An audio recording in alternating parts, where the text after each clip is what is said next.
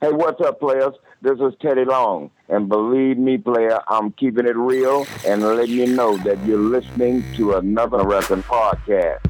And that's Real Talk. Holla. Ladies and gentlemen, boys and girls, grandmothers and grandfathers, the 61-Minute Man presents to you the greatest extravaganza in WWE history, the WrestleMania of camaraderie themed celebrations. I present to you the Festival of Friendship! Wrestling Podcast! Let's get ready to rumble! The cream of the crop! Nobody does it better. The best there is, the best there was, and the best there ever will be. It's time for another wrestling podcast. Oh my God! We are taking over. Drink it in, man. Austin 316 says I just whipped your ass. They think they got the answers. I change the questions. Awesome! When we talk about the legends of the sport, there's only two in my book. AWP, another wrestling podcast.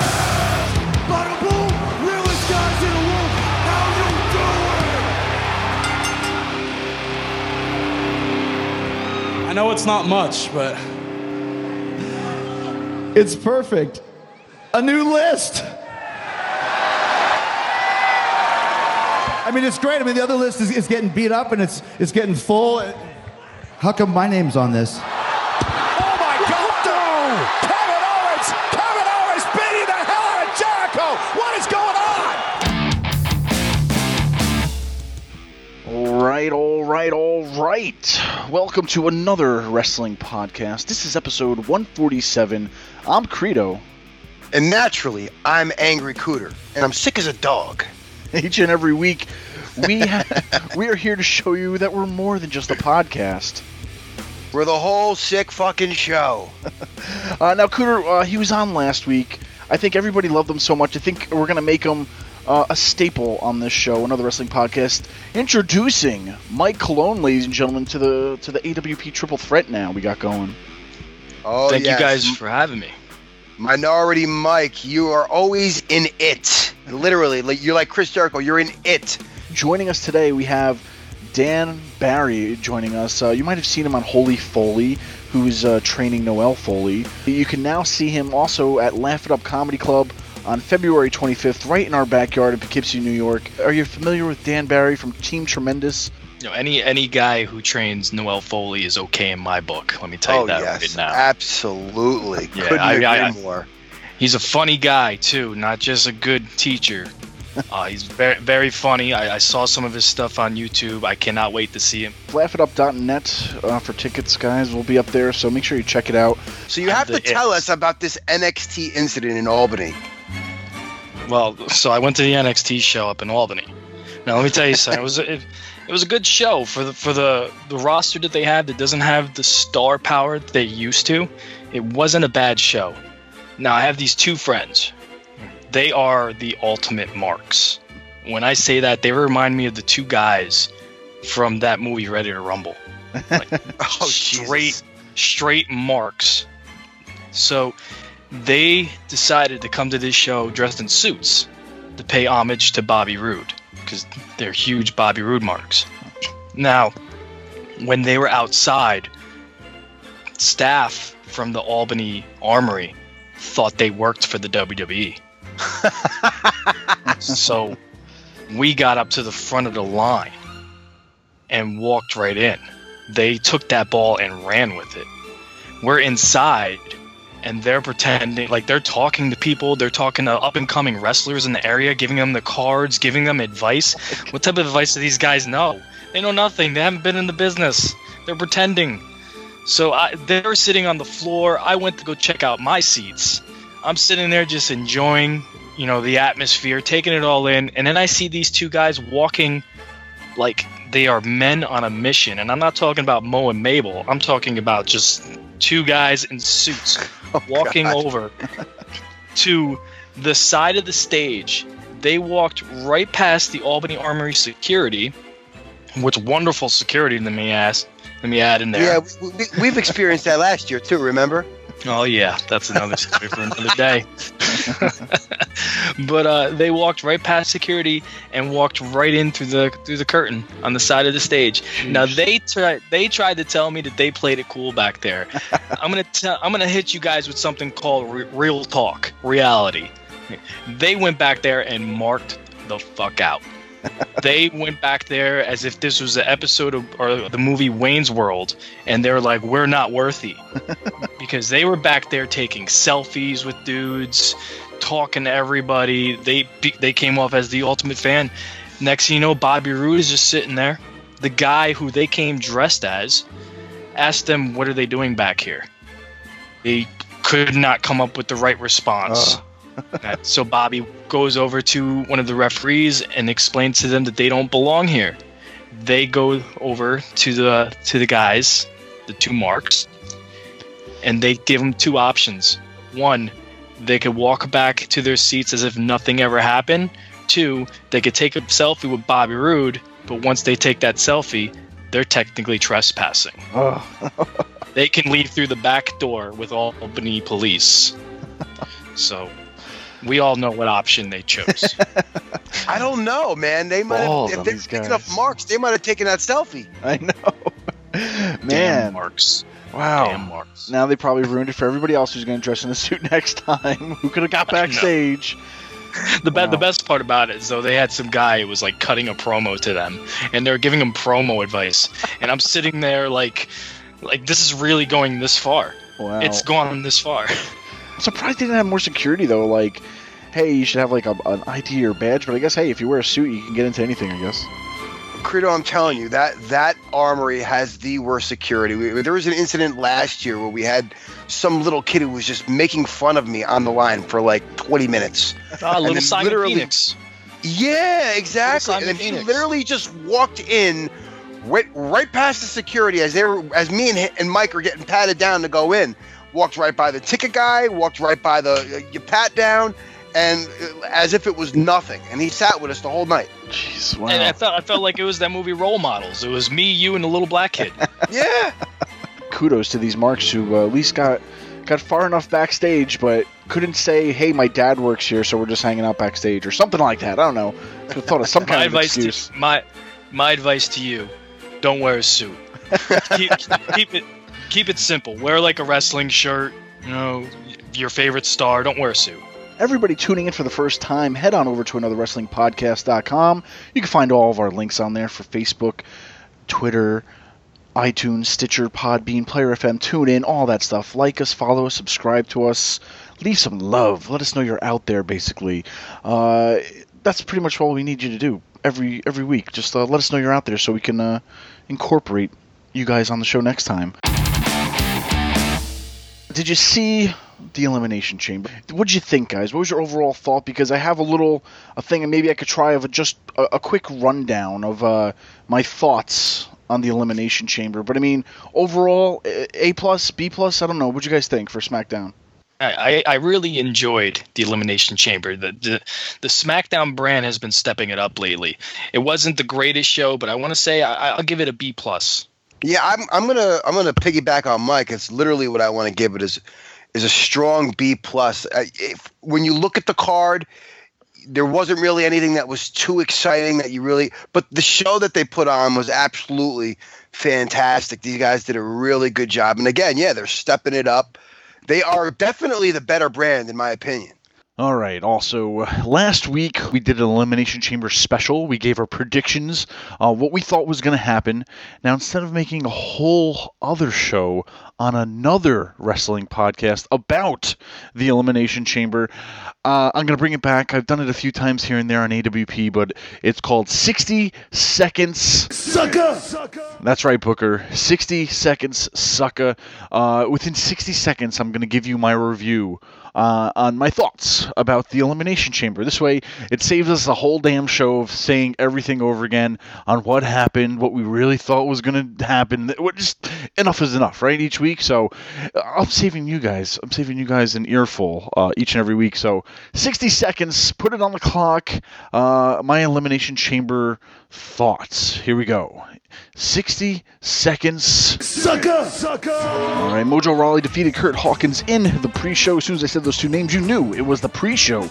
Becky Lynch defeated Mickie James, the icon Mickie James, the legend Mickie James. Becky Lynch needed this more because she was kind of swimming without a life preserver. Kalisto and Apollo Crews defeated Dolph Ziggler, and why not? It's 2 against 1.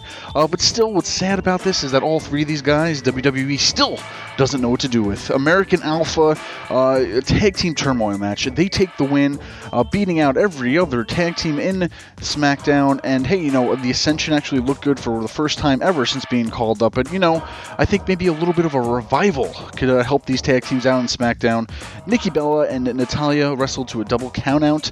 I was in the bathroom, I missed it. Randy Orton defeated Luke Harper. What a match. Luke Harper, finally the giant we deserve. Randy Orton going into WrestleMania stronger than ever. Naomi defeating Alexa Bliss. Naomi deserves it. End of the story. And Bray Wyatt, finally, WWE has followed the buzzard. Sucker! That was the Elimination Chamber. Let's get right into the week that was, shall we? New champs coming out of SmackDown and Raw, but let's start with the Elimination Chamber. We have Bray Wyatt, the new WWE Heavyweight Champion, and Naomi, the new SmackDown Women's Champion. All these champions in 1 week, and there's 7 weeks to go till Mania. I actually am in favor of the Bray Wyatt win. I think they needed to shake it up. They needed to do something a little differently. Bray Wyatt was the guy to put the belt on. They made the right decision with that. When it came to Naomi winning the title, I was okay with it. It was something different. I knew it was going to happen. I called it. They said she was going to go into WrestleMania, her hometown, as champion. But then the moment ruined for me the following SmackDown when she decided to call Alexa Bliss a flea. These WWE creative and these writers, they come up with the amazing lines calling someone a flea. Oh yeah, that's definitely a Booker T. Tell me she didn't just say that moment. For real. Now, guys, Bray Wyatt, man, I'll tell you what, he has to, in my opinion, go in to WrestleMania as champion and walk out as champion, because if all these other titles are going to change hands, let's have one guy be champion going in and remain the champion coming out. Naomi and Bayley, too, I mean, are they still going to do this Charlotte winning streak? Because she hasn't lost on a pay-per-view, but she's lost on Raw how many times? And she's within not even a year's time, she's almost going to be a 6-time women's champion. Like, is that needed 6 times already if she wins it again at the next pay-per-view? I think they got to do that just because then you set up the rubber match. And finally, Charlotte's little pay-per-view streak, I think, comes to an end at WrestleMania and basically cementing Bayley as that champion. So that's where I think they're going to go with that. I didn't really have an issue with Naomi getting that belt. I mean, that belt has been passed around just as much as the Raw Women's title has. So, I mean, I think we've had 3 separate champions since the brand split on both brands. So, I mean, it's somebody different that we haven't seen the belt on yet. Who knows? She is a very athletic, really talented wrestler. And my God, that ass is fantastic, Mike. Don't you agree with that one? That is a very nice hiney she has, and she can do her finisher. She can use her finisher on me any day of the week. I will take it like a champ. We all know that the WWE, they like to blow their loads early. When they get a good idea, they decide to just prematurely ejaculate all over us fans. The Bayley title win was just too soon. I thought they could have wrote an epic story leading into WrestleMania, her being the underdog, digging from the bottom, working her way to the top. It would have been a WrestleMania moment. Instead, they gave it to her on Raw. I'm okay with her having the title, but I'm not okay with it happening too soon. No, yeah, I agree with all you guys, too. I mean, it's just too soon, and I feel like, what is the credibility? I mean, does she lose that at Fastlane and then gain it back at Mania, to where then at Mania it's almost like it's going to be like a 4-way, to where we could have Sasha, Charlotte, Bayley, and maybe Nia Jax? I don't know. I'd rather have seen a 4 horsewomen match, but... And that's the same thing. I mean, you're literally talking about all these titles switching hands. Are we forgetting that John Cena held that belt for less than a month? Literally. Just to break that record. A month. A transitional champion. Just to tie the record. He didn't even break a record. And as for the Bayley thing, I'm okay with it. I think you guys are correct. It is a throwaway match. I mean, that's like Goldberg beating Hulk Hogan on Nitro for the World Heavyweight title. That's just a classic moment to be wasted when, you're right, it could have been that WrestleMania moment. Definitely. We still got a few weeks to go and see what happens, but still, changing the titles, especially so close to WrestleMania, I could understand any other time throughout the year, but like so soon to Mania, where yes, you could have taken that Bayley match to where she couldn't beat her, and then she gets the big win at Mania, but I don't know. I guess we'll just see what happens, so we don't get too nitpicky about it. But you guys, what do you think about the new chamber too? We went from circle to square, and no grates. They got just, I guess, pads on the inside. I had a problem with the chamber match happening before WrestleMania because of that it was dangerous. When we saw this new chamber, I noticed quickly that it wasn't steel grates, it was mats. And I completely became okay with this because I don't want to see a guy like AJ Styles or even a guy like John Cena take a bump on that grate and all of a sudden they're out for WrestleMania. That would hurt me as a fan because we need those people. So I'm okay with the look. I think it's cool. You know, they had the neon lights or the LED lights all over it. It was a new. They had to update it, and it's the new era, so they had to have a new era looking cage or chamber. Yeah. Excuse me. I actually preferred it. Again, I'm not a big fan of the ultra violence. I would cringe a lot of times when I'd see guys taking bumps on that steel grate. I mean, you know, once or twice is one thing throughout the match, but I mean, when it's constantly bang, bang, bang, it gets too hard to watch, even for somebody like me who loves that kind of shit. But so I'm basically contradicting myself, but I think the design was really cool. And again, you know, we're keeping the wrestlers' safeties in mind now with the fact that we took those metal grates out and we put padding in there. So yeah, it's a good look all around. No, yeah, it was great. I mean, I had no problem with it either, and I agree with you too, Mike. To where, you know, they definitely need the safety because less than a month away from, or just about a month till Mania, it's definitely a close call, especially if you're gonna, you know, add up all these other injuries, and you know, you could possibly affect the outcome of WrestleMania because somebody got injured horribly on one of these steel grates or whatnot. But it was cool. I didn't mind it. It fits where they are. They didn't have to really, you know, move the front row seats anywhere because it was a big circle. So I don't know. It worked with what they have. So. Didn't bother me at all. Still was good. We're going to talk about it in a little bit, but we did see the end of Jericho. Guys, just briefly, any words on this? Is this where it had to happen, or could it have waited till maybe the pay-per-view? Oh, my God, this breaks my heart. This has been the best stuff on TV for the last year. Chris Jericho basically reviving his career again. Just when you think he's done, he gets better. He comes up with some new stuff. And him feeding off of Kevin Owens was just priceless for me to watch on TV. This pisses me off. I could watch these two doing interviews, whether it was on WWE.com, something on the network, or just on regular TV as it is. Just pure gold. You know, I got to say, I did not expect this to happen. It caught me off guard. I'll go in detail when we get there, but I actually loved it. I really did. I loved every second of it. This was probably one of the best segments so far I've seen in a very long time on Raw. Awesome. Yeah, and it goes up there, I guess, with putting Marty Jannetty through the barbershop window. We have Kevin Owens putting Chris Jericho through the TV, I guess. But still, the little glass TV. I don't know what that was supposed to be, but still, we're going to talk about it in a new segment coming up later on, the Road to WrestleMania. Stay tuned for that one. But guys, I know someone's got to be upset here. Brock tells UFC that he's retiring again. Is this a shocker, or is it just, come on? You want to know who's upset right now? Yeah, Dana White. No, not even. I guarantee you somewhere in the world, Mark Hunt is smashing the phone. He's smashing the screen on his phone right now. Yes. Because this guy not only tested positive, but he also made $4 million, and he didn't even get punished really bad because he pretty much just went in there for a one and done. Kudos to Lesnar. Kudos, because you just made $1 million for upsetting a big Hawaiian. Oh, God. Again, Mark Hunt's rampage has been epic. Him screaming and ranting and raving, wanting to sue the UFC, wanting to sue Brock Lesnar. And he has a valid point. When somebody tests positive for performance-enhancing drugs, I mean, you're putting the other fighter at risk. So, I mean, you should be able to sue somebody like that, don't you think, Mike? Absolutely. You want to know something? I'm calling it right now. I guarantee you Lesnar knew he was going to get popped. He knew it. He knew because, you're messing with USADA. Which USADA is the company that they work with the U.S. Olympics. They are top of the line drug testing, so you're not going to escape anything with them. He knew what he was doing. He went in there. He knew he was going to get a guaranteed payday, regardless win or lose. And he knew this was his last fight. He wasn't going anywhere. He wasn't going to continue on.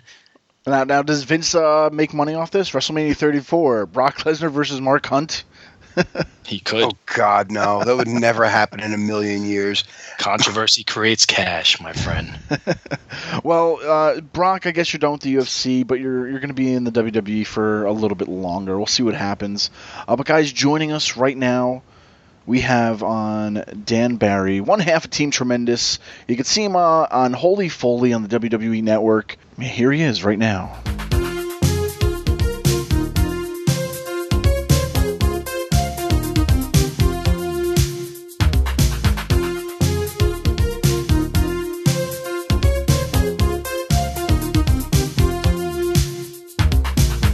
All right, making his return to another wrestling podcast is a wrestler, a trainer, a comedian, and remarkably average Dan Barry. Dan, man, thank you so much for joining us. Yeah, no problem. How's it going? Doing good. Now, for a lot of people out there, they may have recently seen you on reality television, the WWE Network specifically on Holy Foley, training Noelle Foley. So can you tell us, were you training her before the reality show started, or was it kind of a mix of both, that, it was starting to film and then she wanted to train, or how'd that take place? She was training, if you, the whole series, if you watch the series, she had started light training prior to being on the show. And then when the show kicked off, she took it, I guess I would argue she took it a little bit more seriously because she realized it was like a real thing now. And whereas before she was trying it out to see if she liked it. Sure.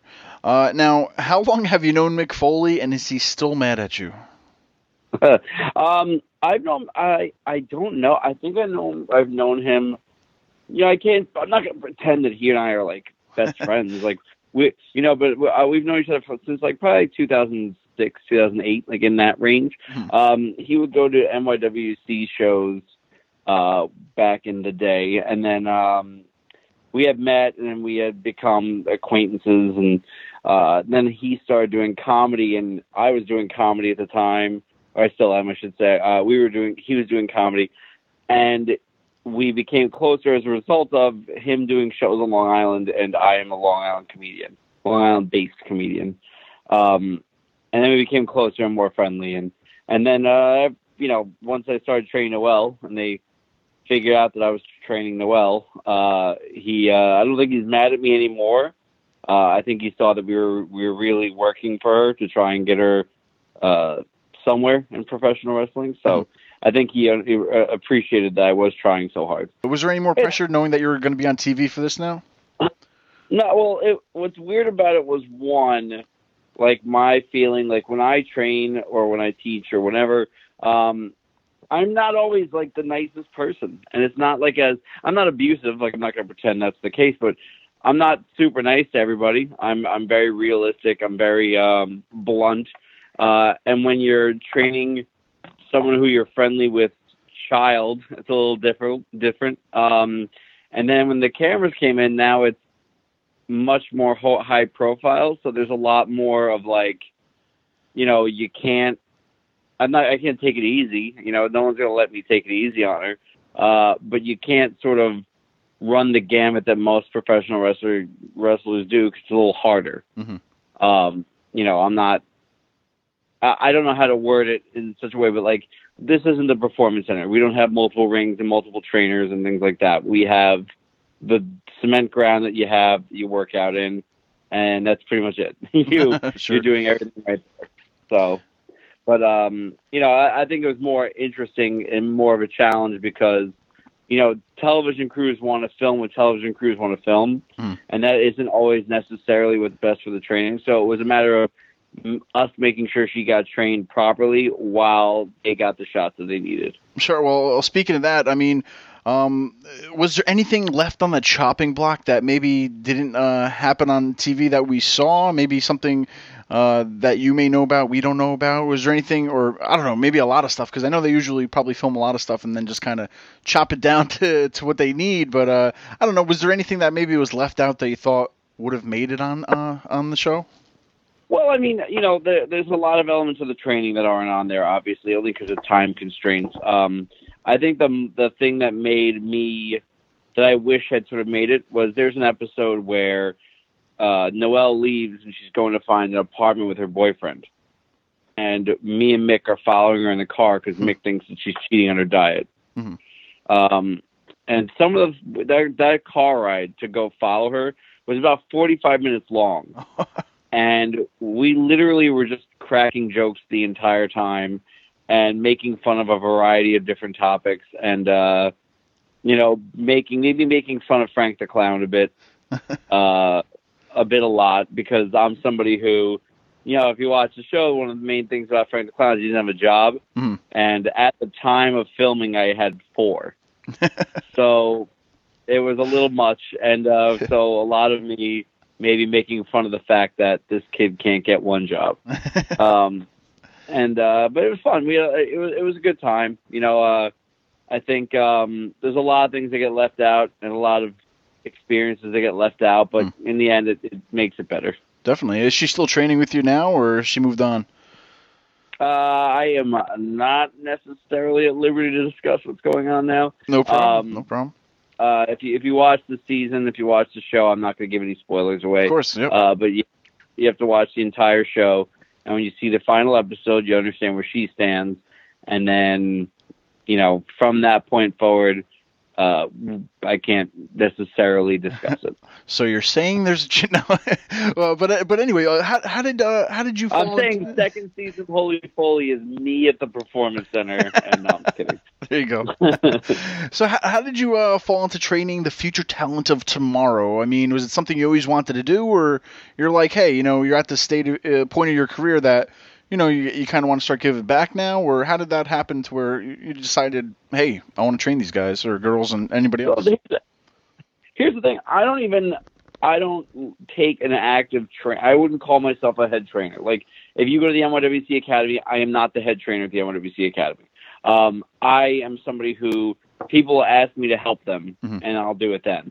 And it's normally done as favors, and it's normally done as when I'm around, I'll be more than happy to help.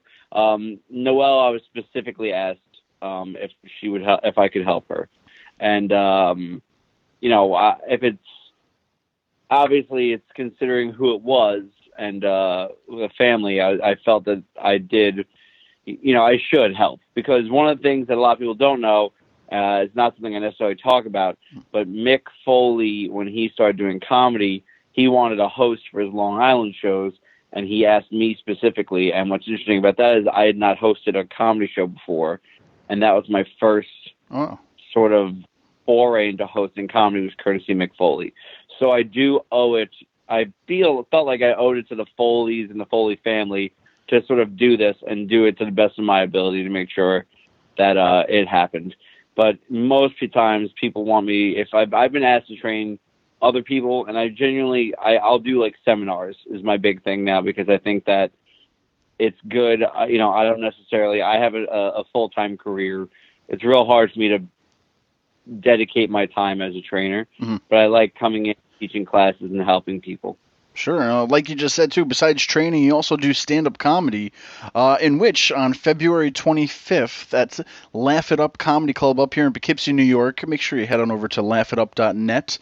You will be with Kurt Metzger. For someone maybe who has never seen you do stand-up comedy, what could they expect from Dan Barry? If you're looking to see somebody talk about professional wrestling, I'm not your guy to go see do comedy. I don't bring it up. I don't talk about it. I leave it off the stage. I feel that I like the idea that I have two separate personalities, and I think you get to see two different sides of me.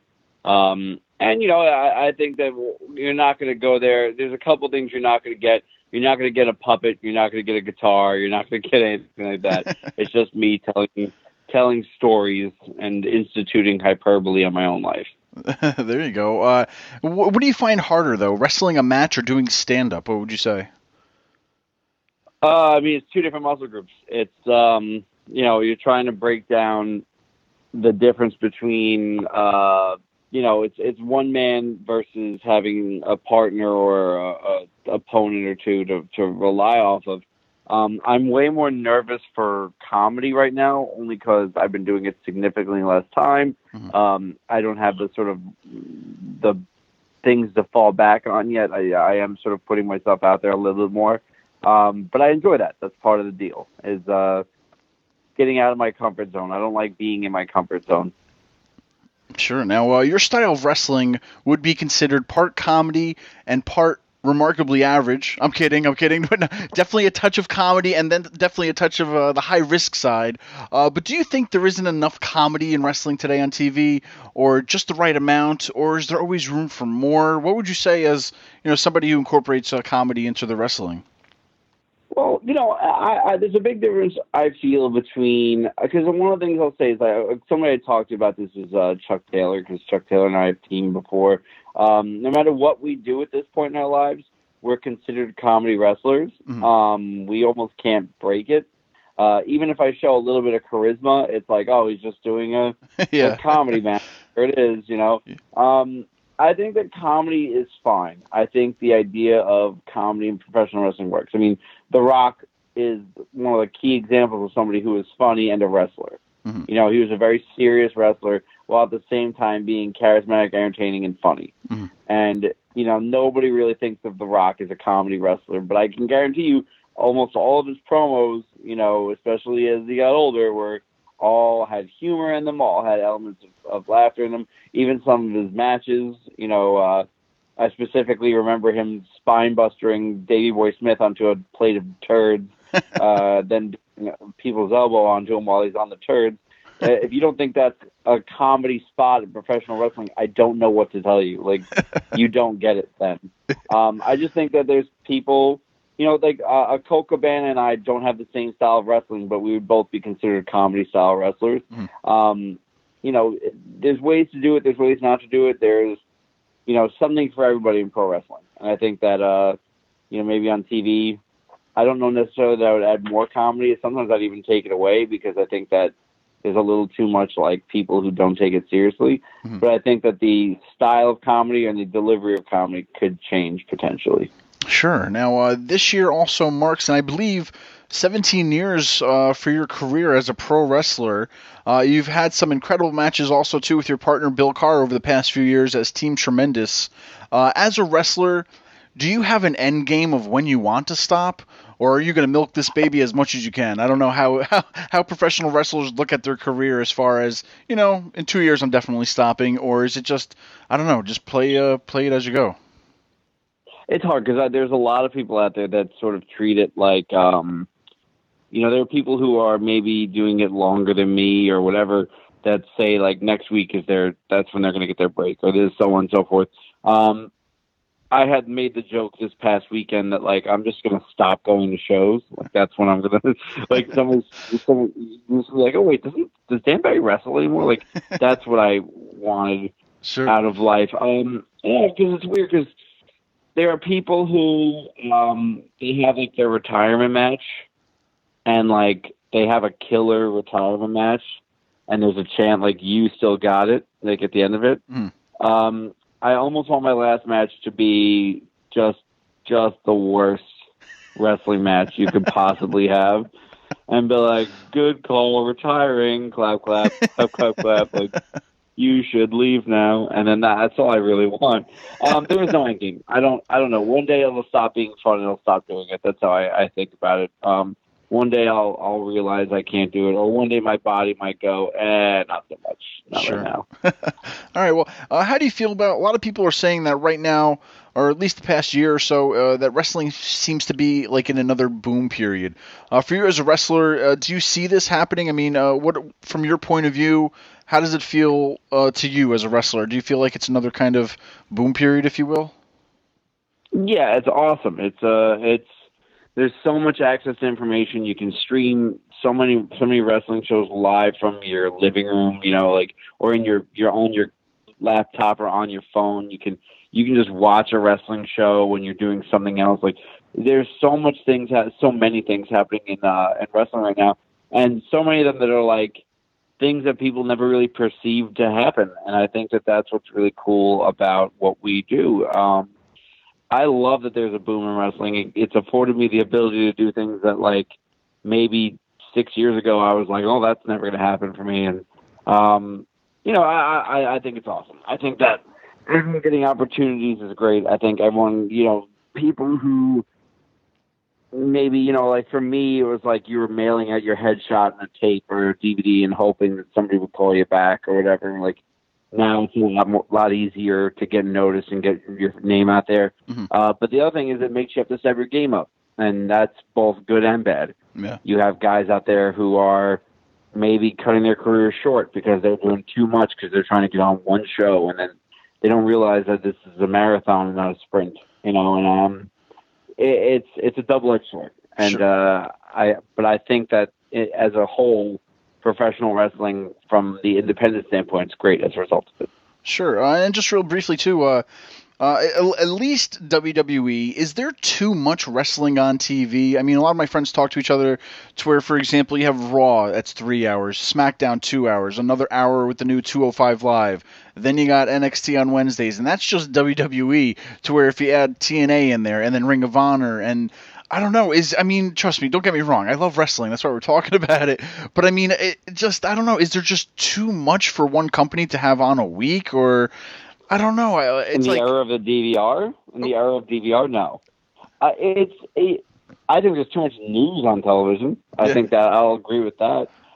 Professional wrestling, you're definitely getting a lot of professional wrestling on television. That's an absolute certainty. But I think that we live in an era where people can watch whatever they want to watch. Like, there are people who prefer SmackDown to Raw, so they're not going to watch Raw. That's fine. There are people who prefer, Raw to SmackDown. There are people who prefer Ring of Honor to all of them, or TNA to whatever. You have the ability right now, especially with the way that technology works, to record whatever you want to record, fast forward whatever you don't want to watch, and you can kind of customize your wrestling platter. If you look at it as like a meal, sure. You can kind of cherry pick, like, oh, I want a cruiserweight match, this match, and this match. You can kind of watch it. And the same thing happened with the network and things like that. I don't know there's too much wrestling on television. There's some people who think the 3-hour format's too long. I kind of disagree with them because from my perspective, you could just not watch something. Yeah. It's not like you're not glued to the television anymore. You can leave. You can do whatever you want to do. But I'm also somebody who loves professional wrestling. I'm somebody who will watch it all the time. And, like right now, I'm watching television and there's wrestling on. So, I mean, sure. I like it. I don't know. I can't speak for everybody else. I know there's a lot of fans out there who don't like it. But, if you don't like it, don't watch it. You vote with your remote. That's how you do it. So, there are Nielsen homes that disagree with you. What are your thoughts on that new Flow Slam, to where it's an app you can get on Roku or Apple TV for just like independent companies? I mean, this is a big step for a lot of the companies who really didn't have that, besides maybe like YouTube or people discovering them online. Do you think it's a great, avenue for a lot of these independent companies? Yes. And I say that as somebody who's wrestled on Flow Slam. No, I think that, you're going to see a lot of these smaller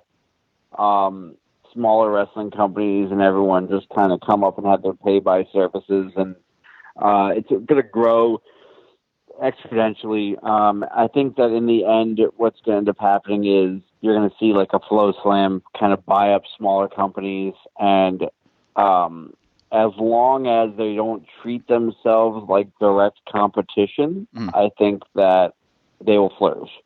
I think the big problem is, like, if you watch TNA for as long as it's been on television, at one point they were on Monday night. It's like, with all due respect to every talent in TNA, because there are a lot of guys on there that I know and I'm cool with, and they're all fantastic talents. And then, if anybody thinks TNA is not fantastic talent, like, look at the top stars in Monday Night Raw, right? Or on SmackDown or on NXT, and know where they came from before that. You know what I mean? Sure. Even CM Punk wrestled in TNA. Like, you know what I mean? Like, there's elements of it. I think that people need to realize that some people need to be Coke, some people need to be Pepsi, and you need to understand that, like, you're not always going to be the A brand, and that there's a lot of money in being the B, C, and D brand. And I think that a Flow Slam, which is a great service for people who love independent professional wrestling, as long as people don't perceive it to be, the WWE network or a direct competitor, things will be great. I think that if there's a lot of money to be made as the Burger King to McDonald's, Mm-hmm. Well, Dan, we really appreciate it so much. Once again, on February 25th, you're going to be in Poughkeepsie at Laugh It Up Comedy Club. My first time performing comedy. No, actually my second time. I performed at a club called Bananas, which I don't think is there anymore. No. But Laugh It Up is my first time. I used to live in New Paltz, across the water. Oh, yeah. So please come out, enjoy yourselves. Follow me on Twitter at the Dan Barry, and I'll be more than happy to continuously direct you there. Hey, also Pro Wrestling T-shirt store you guys got too. Where's that at? ProWrestlingTees.com/Team Tremendous. A couple new shirts up there, including my new Remarkably Average shirt. Some of the best shirts too. I've seen, by the way, of anybody on Pro Wrestling Tees. So definitely check them out. Worth checking out. Dan, thank you so much for joining us. We really appreciate it. No, thank you for having me. Talk to you soon. Today's show is brought to you by... This is your Olympic hero, Kurt Angle, and you're listening to another wrestling podcast in association with Celeb VM. Order a personal video message from me and many other wrestlers and celebrities now. Oh, it's true. It's damn true.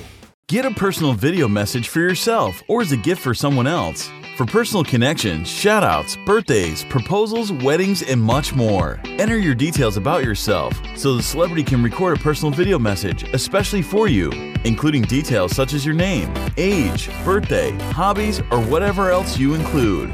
As soon as the video has been recorded, you'll get an email with your link so you can share it on social media or download and keep it. Celebrities record videos as and when they can, usually within 2 weeks. But if you want a video for a specific date and it does not look like it will arrive in time, you can cancel it and get an instant refund at the click of a button.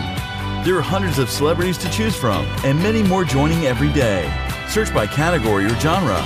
Buy a gift voucher, get updates and offers, and encourage your favorite celebrities to join so they can connect with fans in a fun and unique way. Raise money for their charities and much more. So order your video now for yourself or for someone else. Celebrity video messages and another wrestling podcast team up. Be sure to head on over to celebvm.com/AWP. Promo of the week. I just wanted to get your comments on what just transpired out in the ring there between your two clients and your former best friend, CM Punk. That's the best of the best of the best of the best of the best that this world has to offer. I'm the beast and the best in the world. Paul, say something stupid. Say something really stupid. Something about the breaking up of Y2J and KO. Our thoughts on it? Don't really care. Not a big deal. They weren't doing much for us anyway.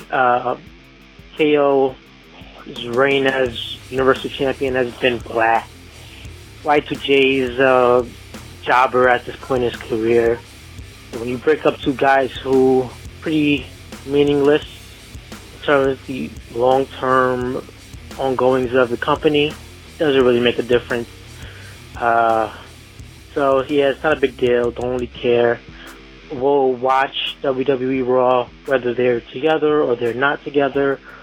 We'll watch WWE pay-per-views whether they're on them or they're not on them.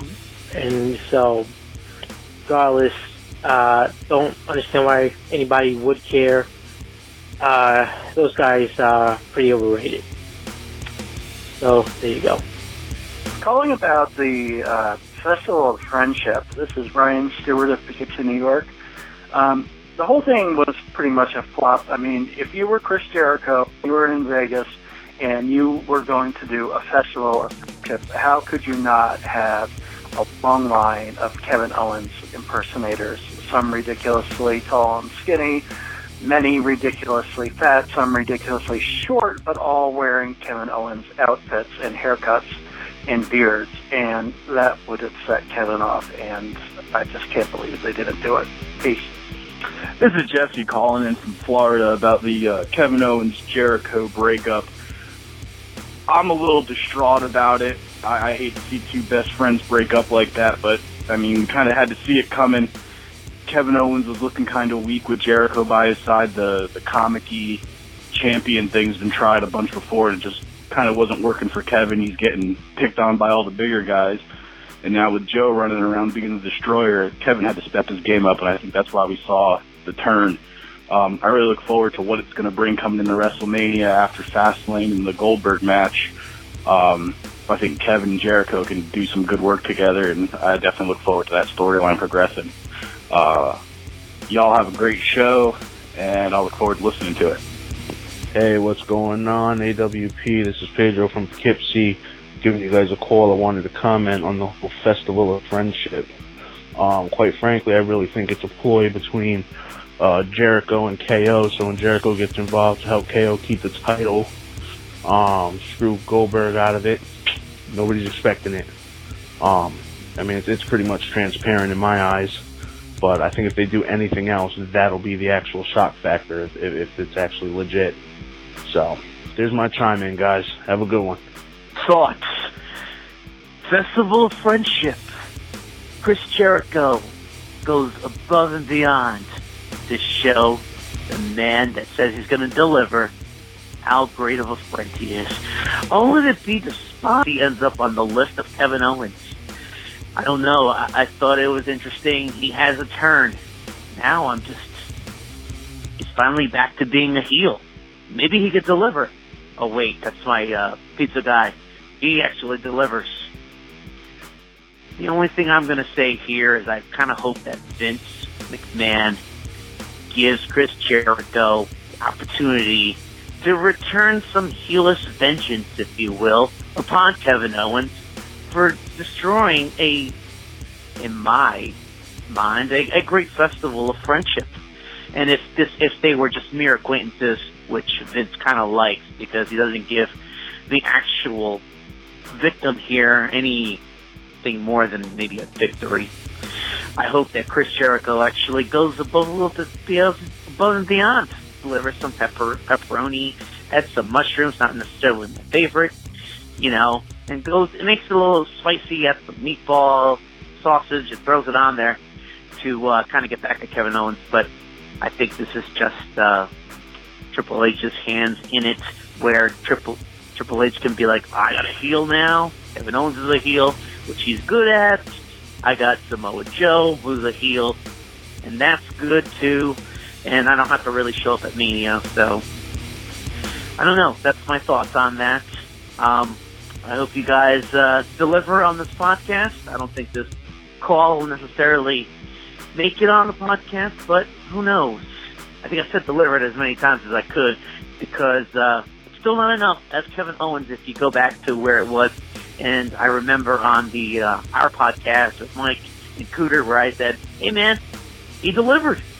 Go back if you could get drunk on the word deliver.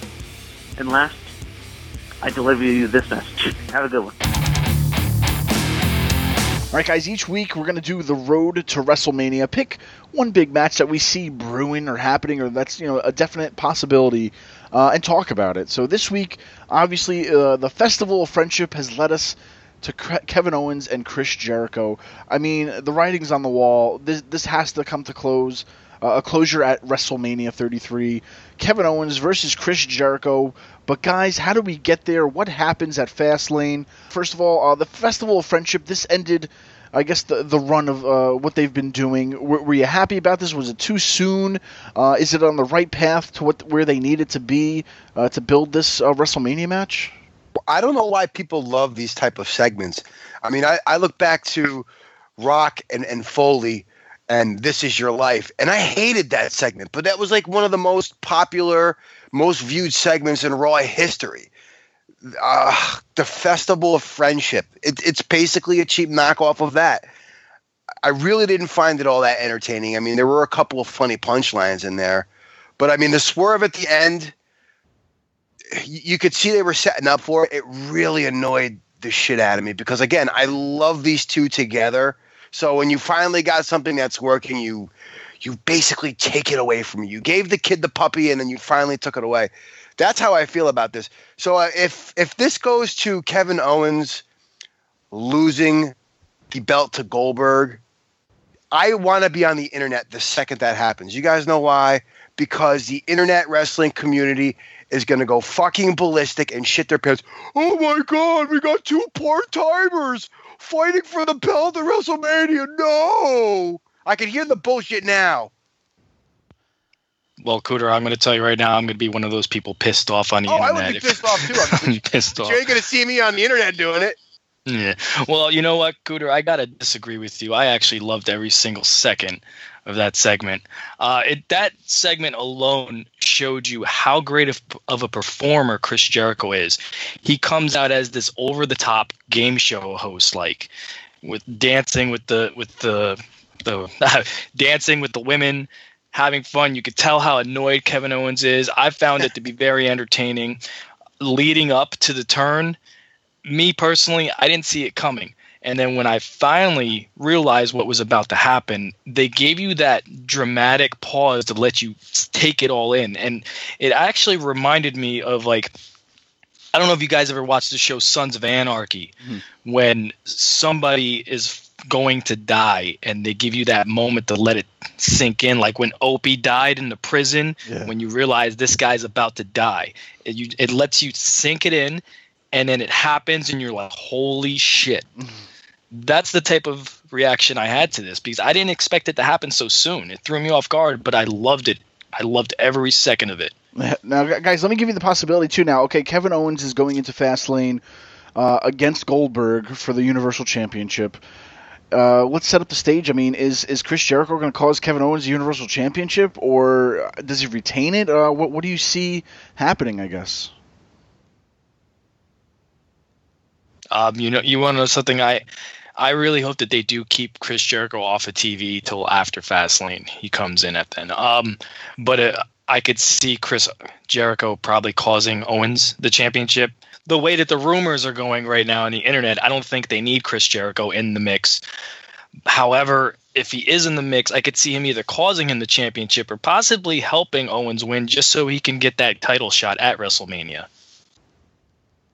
All right, but let's look at the aftermath of this. Even if Goldberg steamrolls through Kevin Owens, I want to talk about this. What happens when we have these two part-timers? Who walks out at WrestleMania with the title? I mean, there's the implications from this storyline of Kevin Owens losing that belt. I hope he does not lose that belt because I would love to see Kevin Owens versus Chris Jericho for the title. Yeah, title for title. I think that's would be what cool. needs to happen. Yeah. But it's so weird too because I mean, man, Owens had such a awesome year as the Universal Champion. I mean, he stepped in. It was pretty much supposed to be Finn Balor at this point as the Universal Champion. Kevin Owens was the second Universal Champion in the title reign history. So I mean, he's had one hell of a year being that go-to guy on Raw. He's been that backbone on Raw, and weeks away from Mania, he loses it. I mean, and don't get me wrong, I love this Chris Jericho versus Owens match at a WrestleMania, but man, just with the Universal Championship would have been great to leave it off him, or if he loses it, and what does this turn into, a United States Championship? Does that seem like kind of like a step back for everything he's done this whole year? I will go on record right now and say this. Kevin Owens and Chris Jericho, that match at WrestleMania, they need that Universal title in that match more than Goldberg versus Lesnar does. Goldberg versus Lesnar, they do not need that title to make that match what it is. They already have something brewing. People are already invested into it. People are not invested to it. They're still going to watch. I feel like this Kevin Owens-Jericho rivalry that's coming to a head at WrestleMania, you need a big title in there. The U.S. title isn't going to cut it.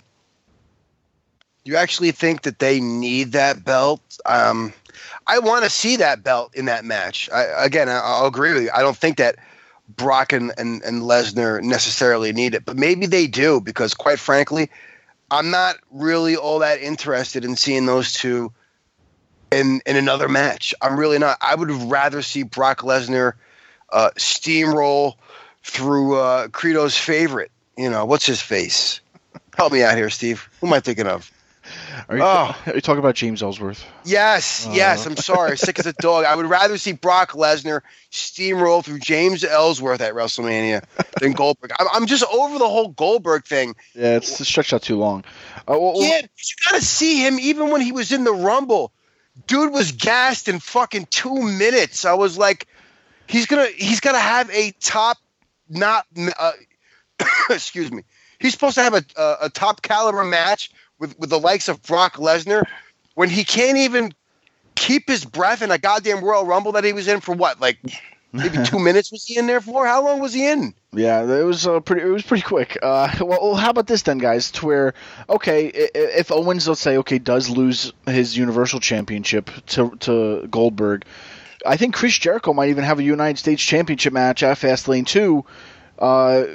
Could he lose that championship also? And then could we just have an Owens versus Jericho match? Does having a match between them two at WrestleMania with no titles at all even help their cause or serve a purpose? I don't know. If we're taking the title off of Kevin Owens, let's take the title off of Jericho, because I would say this. We can have a match between the two of these guys and say, you know what? Neither of them have anything left to lose. It's just their pride. It's just a match for pride. So if the Universal title's not involved, take that out of their belt, because we got nothing to lose. That's the way I'm looking at it.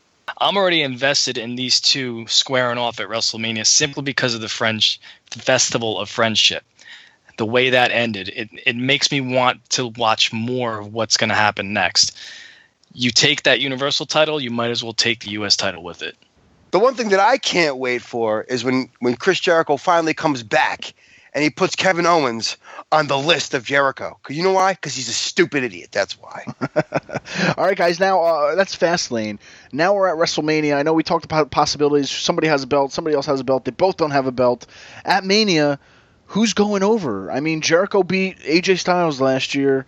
Does Kevin Owens get this win, or what do you see happening? I mean, if they're going to build Kevin Owens up to be a badass heel, I think he should get the win. Do you think Jericho should lay down? Jericho doesn't need that win. I mean, I don't know. I personally would love to just see Kevin Owens go into WrestleMania and beat Chris Jericho. And that said, I can't even predict it, because what we're forgetting is that little meeting that Triple H had with Kevin Owens, where there was no audio. You just seen them talking, and you see Kevin Owens looking like he's shitting his pants. Did Triple H have something to do with the split of Jericho and Kevin Owens?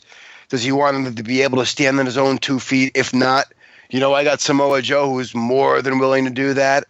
So is Kevin Owens basically being forced to stand on his own 2 feet and start kicking asses, which we all know he can do? It's just it's more opportunistic for TV for him to play the little whiny heel and have a little sidekick. He's got to go into WrestleMania dominant, and he's got to come out of WrestleMania dominant. He needs to go over. He needs to show why he was the Universal Champion. If he goes in without the belt, then he needs to prove to everybody that he's still that top guy. No, definitely. I also hear through the rumor mill that I think Triple H is looking to form a new heel stable, respectfully, with Kevin Owens and Samoa Joe. Who knows who else, but it's just a rumor as of now. But I mean, I honestly hated Chris Jericho and Kevin Owens at the very beginning, because I was like, Kevin Owens is good on his own. He doesn't need Jericho, and I kind of thought Jericho was stealing the spotlight a little bit. But through the weeks and months we've seen, I was like, I get it. I like it. I like what they've done with it. But at this point too, Kevin Owens hasn't really been that dominant champion. He's had help here and there, and I get it. He's the heel and whatnot. But still, I want to see a different Kevin Owens this year, I guess, where he doesn't need to rely on a partner. But if he's in a stable, I get it. But just more of a heel powerhouse Kevin Owens, because hopefully we'll get that match. We're going to get that match at Madison Square Garden, Kevin Owens versus Brock Lesnar. But on pay-per-view is something I'd like to see that happen. But I don't know. At the end of the day, guys, we're on the road to WrestleMania. The People's Push. Let's talk about this. I want you guys to pick two guys, and somebody who maybe is being left backstage, somebody they aren't using, maybe somebody who is being used, and how would you change them up? Would you give them face paint, new gear, new music? What would you do to make their character better in order for the fans out there to like them or whatnot, just to give them something better than where they are right now? So whoever wants to start, give us your thoughts on the changes of whoever you pick, and maybe we'll answer and see if we agree or disagree with you. I'm going to start this one off, and I'm going to go with one guy who I loved when he was down at NXT, and now he's just completely lost. And I'm going to pick Tyler Breeze. Tyler Breeze is probably very technical. I mean, he came right out of Lance Storm's academy. Very talented in the ring. I knew this was a gimmick that if you didn't do it correctly, it wasn't going to go over. And the WWE has pretty much dropped the ball on him. He could have came out as this narcissist, this obsessed with himself type guy, this heel. He could have been this animalistic guy in the ring like he was down in NXT. They just dropped the ball with this guy. Now he's giving out tickets because they're fugly, as they like to say. Is that the word, fugly, that they use? I usually fast forward their matches, so yeah, so do I. Yeah. You know what? I should start doing the same thing. And I know, and this is my second pick. I know you said anybody in the back locker room, but there was something that really stood out to me, and I wanted to talk about it, was the Nexus. I mean, we're going to rewind it all the way back to 2010. I mean, everybody talks about how, the Indians blew a 3-1 game lead, or the Warriors blew a 3-1 game lead in the World Series, but no one ever talks about how the Nexus blew a 3-1 man advantage at SummerSlam 2010 to John Cena. I felt like coming out of the gates with the Nexus, it was amazing the way they did it, and they could have kept that ball going. You could have kept John Cena off TV. You could have made Wade Barrett the dominant leader. You could have put all the titles in the Nexus. You could have had them beating the shit out of everybody leading up to Survivor Series when you have the return of John Cena. You could have had it going even further. Instead, they ran into the wall a month later, and that's the wall of Cena. I just hated how that happened. How would you get them over now? Well, the Nexus, I would keep them away from Cena for a while. That's the first thing. Keep them right away from that guy. All due respect to Cena. He's earned my respect. I would literally book him the same way I would have not fired Daniel Bryan. And I would have kept him because that chokehold he had on Justin Roberts was actually pretty cool. It was actually realistic. Tyler Breeze, I would put him right now in the Intercontinental title picture. I would have him battling Dean Ambrose for it. I would have him coming over as like this, he comes over this flamboyant, controversial type guy, always taking selfies. But when that bell rings, he brings it in the ring. And they don't let him. I would let Tyler Breeze go in the ring. And when I say let it go, I mean let him wrestle to his potential. And let him go in there and show you that he's a true product from Lance Storm's academy. If I could be serious for a moment, I'm very serious with that. Well, Cooter, I'm total agreement with him. Tyler Breeze, man, he's fell into that same spell as like Adam Rose and the Ascension, to where it worked great in NXT, but they just failed to carry that over into the main roster. So, just picking back up where he was, because what he's doing now is it's too campy, even for WWE standards these days. I mean, he's talented. Yeah. He's a wrestler. Stop doing these stupid cop things. I mean, even Fandango, the man had a match at WrestleMania against Jericho, and lo and behold, we forgot all about that, and they're just totally underused. He's totally underused, and I totally agree with that. And even the they have to out for Tyler Breeze too. I mean, because he is an undersized guy. Why are we not putting him in the cruiserweight division and headlining WrestleMania with a Neville versus Tyler Breeze match? I mean, obviously, a lot of the guys that we have don't have much personality, and that's where my picks are going to go. First guy I want to talk about, Credo, is TJ Perkins. This is the guy we had win the Cruiserweight Classic, the first WWE Cruiserweight Championship since we brought that belt back. And the guy is a gifted athlete. He could do the high flying. He's a great grappler, great submission artist. He could do everything, but he can't talk on a microphone. He's got no personality. And I see what they tried to do with the whole video game theme, and because he sounds like a kid. Even this week on 205 Live, he tried to sound like a tough guy in a backstage segment with like an interview with Neville, and he sounded like a 5-year-old boy. I'm like, what the fuck are you? Are you a pro wrestler? My point is, we need to teach this guy how to cut a promo, maybe give him a little bit more of an edge, and maybe the fans can get behind him, because it's obviously they did not get behind him, which is why we took the belt off of him so soon in the Cruiserweight division. We gotta talk about, the whitest smile on the WWE roster. Does anybody want to take a guess what I'm talking about? Ooh. The whitest smile. Pearly whites, man. Come on, say it. You know you want it. Oh, man. You talking about my man Apollo Creed. Absolutely. Oh, Apollo Creed. Ah, my. Whatever the hell his name is. Oh, my God. Can he please just stop smiling? My God. The best TV this guy had was when he went ballistic on Sheamus, was yelling and screaming, was all pissed off. He was so much more. Another guy. He's the total package. He's got this great look. He's strong as fuck. He's supremely athletic, and he just won't stop smiling. Stop smiling and start kicking somebody's ass. That's the one thing that Roman Reigns even does right. He doesn't sit there, he's somewhat of a pretty boy, but he doesn't sit there and smile every 2 seconds. He knows how to, play a character. So that's somebody who needs – that's something he should have learned down in NXT. That's why they moved him up too soon. A lot of these guys, they needed more time down there to find how to fine-tune their character. That's why Samoa Joe is so good right now. That's why Ty Dillinger is on top of the world. They finally found something for him and let him work with it. Apollo Crews did not have that, what's the word I want to use here? He didn't have that opportunity. They rushed him up there because Vince, wanted to blow his load because there's another big, strong guy, and we're gonna make him look strong. Yeah. So tell us though, what would you do to these guys to make them more usable or more over now? In terms of Apollo Crews, all he really needs to do was what he did against Sheamus.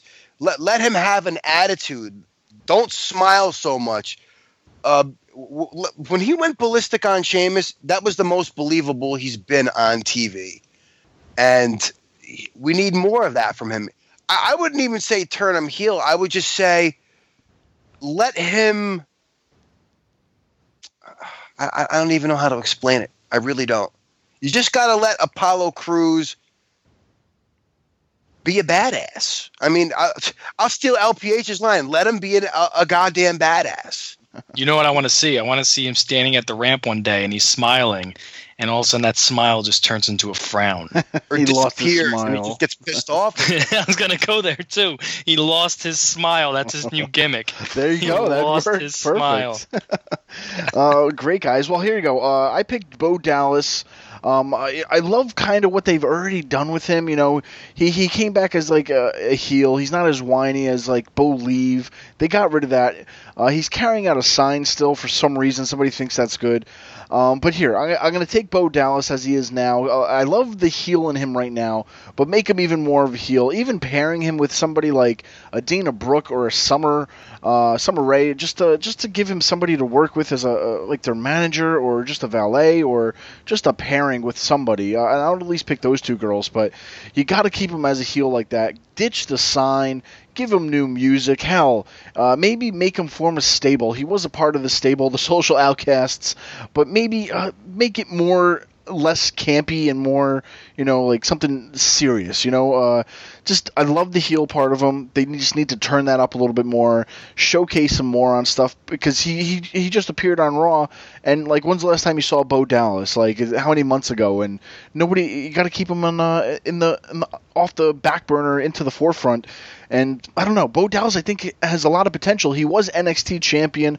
Once again, came up to the WWE. They didn't know how to use him again.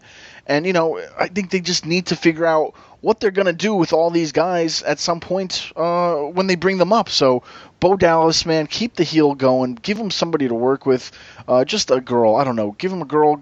Somebody. Something. But I think they definitely could turn this Bo Dallas character around. Hell, even a name change. Just call him Dallas or Bo. I don't know. Whatever. But just something to that effect I think might help save his character.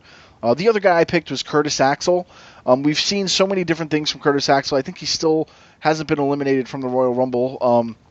But, man, out of anybody that you could talk about, you have this guy who is the son of Mr. Perfect. Not even talking about his uncle or anything, just Mr. Perfect. I mean, coming in there, I know you want to find your own name and whatever. At this point, how many years have you been in the WWE and you still haven't found your own name? That's where it's time to just go full Mr. Perfect. Live it up to your dad's footsteps. Put it on. Bring out the towel, spit out the chewing gum to the crowd. Just be Mr. Perfect. You don't have to call the son of Perfect or whatever. Just call yourself Mr. Perfect. And right there, man, people will know that you're the son of his, and just do what he did. But as in Curtis Axel, what he does today, and I think that's the only thing you can do right now to save him. No matter if you make him heel, make him face, whatever, Curtis Axel has to go full Perfect gimmick on this whole thing. I'm not saying grow your hair out and dye it blonde, but, just use the same things. Make the vignettes that your dad used to do, doing everything, and it just happens to be perfect, where you're playing basketball, golf, whatever.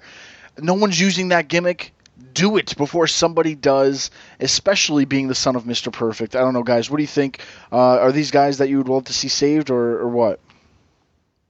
I'm going to say something about your picks. You picked two of the Social Outcasts. I did. And what's so funny was, honestly, those two guys, neither of them have been more over than when they were in the Social Outcast. Just saying. As cheesy as it was, the crowd was digging it. I mean, it was... Who else was in there? Was Heath Slater in there? And was that Jinder Mahal was in there too? No, Adam Rose. Adam Rose, that's right. With Jinder Mahal, yeah. That was 3MB, my bad. Holy shit. But yeah, as much as that worked too, they dropped the ball on them. They're like, they just didn't want to use them again. It's sad, but it's like, okay, if you got to repackage them. All right, guys. Well, that was the People's Push. If you guys out there have anybody you think that we could fix, or you think you could fix, make sure you head on over to anotherwrestlingpodcast.com. Tweet us at @awrestlingpod or Facebook us at Another Wrestling Podcast. Let us know who would you fix and change to be pushed to a new level in the world of wrestling. Well, Mike, it's been great. Thanks for joining AWP this week. Cooter hasn't been fired yet. I don't think you're going to be fired, so don't worry about it. I think it'll be a great run. Nice little triple threat going here. You're secretly replacing me with Mike Colon. This is bullshit. I'm already fucking fired. I get sick 1 week, and you're already replacing me? This is bullshit! I'm just slide right in that guest spot. Be there for the remainder of the lifetime. How do you think I got in? Slide, slippity slide.